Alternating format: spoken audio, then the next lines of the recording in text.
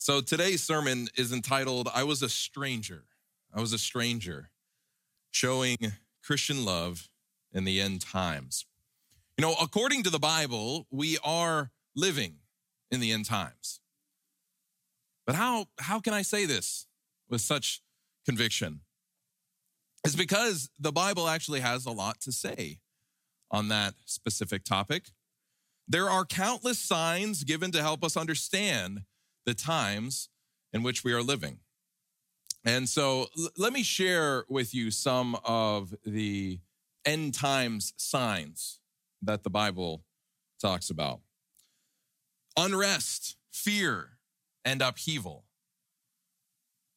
Is that something any of us can relate to? Anything we see? An increase in knowledge. The internet, anyone? Scoffers, rejecting the good news and following their own desires, and an unquenchable desire for pleasure above all things. An increase of lawlessness, bloody crimes, and violence.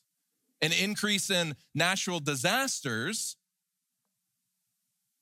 and also their appearance in places that they hadn't previously occurred. Capital labor troubles. And finally, the one that's been front and center the past couple of weeks, wars and rumors of wars.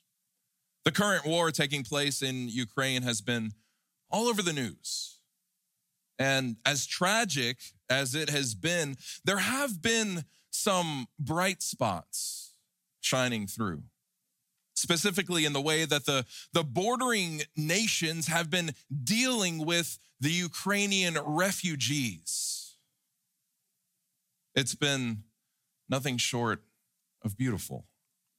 Food, housing, safety, and comfort have been poured out to those that are having to flee their homes just to survive, to escape the violence, the bombs. And at this point, I'd imagine that we're all fairly familiar with this word, refugee. It's been a common part of our modern vernacular for quite some time now. But it hasn't always been that way. For instance, you won't find this word anywhere in the Bible. But you will find plenty said about strangers, sojourners, and foreigners. Strangers and foreigners refer to anybody who was from another ethnic group, but had chosen to live with the Jews in Israel. No matter what category they might represent in today's term, that's what it meant. For instance, the book of Ruth. It's about a widow from the tribe of Moab who chooses to accompany her mother-in-law, Naomi, back to Israel and to live there with her. And in Ruth 2:10, we see her ask Boaz, in whose field she's gleaning, "Why have I found favor in your eyes that you should take notice of me since I am a foreigner?" She understands her status as being outside the tribe of Israel. And then there's that word sojourners. And they were people temporarily living in Israel or just traveling on through, maybe needing a place to stay for a night. And so we use many different terms, many different words today for what the Bible calls these strangers, foreigners, and sojourners. Here are a few: displaced persons, refugees, migrants, immigrants, asylum seekers, stateless persons, and visitors. And for the sake of practicality and focusing on things that we can quite easily get involved with right here in Oklahoma City, I want to give a more thorough definition for one of these in particular. That's the word refugees. The definition is people who have been forced to leave their nation due to violent conflict or war. These people want to return to their country once the war or conflict is over. And these situations often lead to years of displacement. And so, as we've discussed on numerous occasions now, and as we discussed just a little bit ago during church life, there are many, 1,000 Afghan refugees in the Oklahoma City greater area right now. And they need our help. They need our assistance. They need our friendship. And so maybe some of you are wondering, well, yes, Pastor, but why are you talking about this in a sermon? I'm glad you asked. Because typically in sermons, we focus on what the Bible has to say, and what the Bible has to say on this particular topic is vast. The Bible has given us Christians very clear directives on how we should be dealing with these people. There are principles in God's word about how his people are to treat strangers, foreigners, and refugees. And so as we saw in our scripture reading, Jesus said his followers should show love and care to strangers. Now, Middle Eastern cultures, they're famous for their hospitality. For example, Abraham, he invited those angelic visitors into his tent and shared with them a lavish meal. Even so, strangers among the different tribal groups were looked at in that time in the world with suspicion, often conned or taken advantage of or not treated well, especially if they happen to also be poor. God's instructions then in the Old Testament were countercultural. And then Jesus comes and he follows the Old Testament pattern and takes it a step further by saying that how we treat strangers indicates whether we are truly his followers or not. We are to invite the stranger in if we are disciples of Christ. The book of Exodus also tells us that foreigners or refugees are not to be oppressed. Exodus 23:9, it says, "Also you shall not oppress a stranger, for you know the heart of a stranger, because you were strangers in the land of Egypt." So notice here that the scripture gives a clear reason to Israel as to why they should do this. It's because they know what it's like to be a stranger. They know what it's like to live in another land as a foreigner. And since we, as believers, were once also strangers outside God's kingdom, we can identify with this concept, this idea of not belonging as the reason why we treat refugees or displaced people without discrimination. In Leviticus, we're called to treat foreigners or refugees as citizens and with love. Leviticus 19:34, "The stranger who dwells among you shall be to you as one born among you, and you shall love him as yourself, for you were strangers in the land of Egypt. I am the Lord your God." Refugees, both then and now, can end up living somewhere else for a very short amount of time, but also for many years, even a lifetime. Of the close to 30 million refugees in the world today, more than half have been out of their country for more than 5 years. Can you imagine being away from your home? Not just moving away and buying a new house, but being chased out of your home and not going back for over 5 years. God has set a high standard for treating those foreigners. His people are to love them like we love ourselves and to treat them as citizens, as friends. And the reason given, because God, the great I am, has commanded it.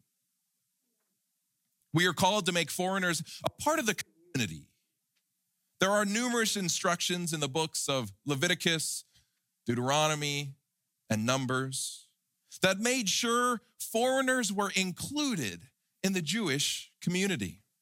These laws included provisions for them to be treated equally under the law, but to also be included in the festivals and other celebrations of the community. The book of Hebrews reminds us that all believers are to show hospitality to strangers. Hebrews 13, 1 and 2. It says, let brotherly love continue. Do not forget to entertain strangers, for by doing so, some have unwittingly entertained angels.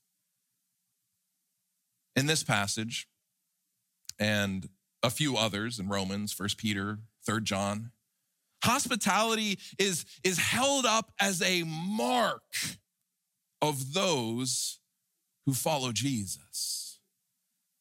The church was to support one another, to bear one another's burdens, but that included strangers who also came and worshiped with them. And this became especially important once the Jews were forced out of their homes in Jerusalem and Palestine in 70 AD by the Romans, when they came and sacked the city, burned it down. Then and now, the church should be a welcoming community. And if we are honest with ourselves, we're all kind of strangers in this world. 1 Peter 1:17, it says, and if you call on the Father, who without partiality judges according to each one's work, conduct yourselves throughout the time of your stay here in fear. Think of how graciously God treats us as essentially foreigners in his world. His kindness to us, it guides our thoughts and our actions, hopefully towards those living as strangers among us. Yet, if we then look at it a different way, all believers in Jesus Christ belong to the same kingdom, the kingdom of God. Ephesians 2:19, it says, now therefore you are no longer strangers and foreigners, but fellow citizens with the saints and members of the household of God. This verse, it follows that great passage in verses 8 through 10 that lays out how we have been saved by faith in Jesus. And in it, the terms foreigners and strangers are used as metaphors for our condition, all of our condition before we came to our faith in Jesus Christ. Before we believed, we were outside the covenant, outside the community, considered foreigners or strangers in God's kingdom. But because of our faith in him, we are now a part of God's community. As Paul says elsewhere, we've been grafted in, made a part of. We were strangers, but now we've been welcomed. So, as I mentioned at the start, we, dear friends, are living in the end times. We should expect more situations like Afghanistan, more situations like what we're seeing in Ukraine. But is it enough to just know the signs? Is it enough to just know that we should be expecting more of these things? Or has God called us to do something about it? Is church a place that we just come each week to learn information and to feel good about the knowledge that God has blessed us with? Or is that knowledge only good if it leads us to take action? Edmond Church family, I pray that you would strongly consider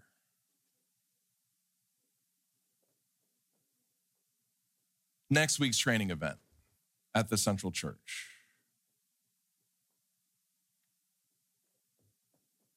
Because the fact of the matter is that as we are living in these end times and more of these things happen, this isn't just about the Afghan refugees. As Ira already shared, there have been many refugees coming before them. And I know that many refugees will be coming after. And it's encouraging that a number of you have already reached out to me saying, how can I help these Ukrainian refugees? But the fact of the matter is, like right now, they haven't made it all here yet. But I believe they will. And I believe the stuff that we can learn from these experts that have been doing it for years at the North American Division, they can teach us principles that we can use moving forward to do what God has called us to do and to represent Christ to all these refugees.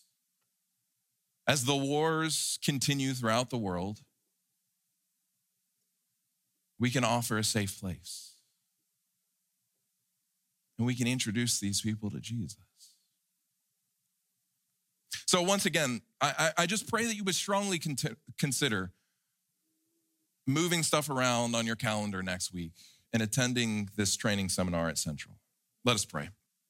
Our loving, gracious Heavenly Father, Lord, you have given us a blessed opportunity. You've figuratively dropped it in our laps. Lord, I just pray that if it is in your will for anybody here to be involved with this ministry, to make connections with these people, to make connections with these families, and to show through their words and actions what it means to be a follower of Christ, I pray that you would work things out so that they could get involved. We ask this all in Jesus' name. Amen.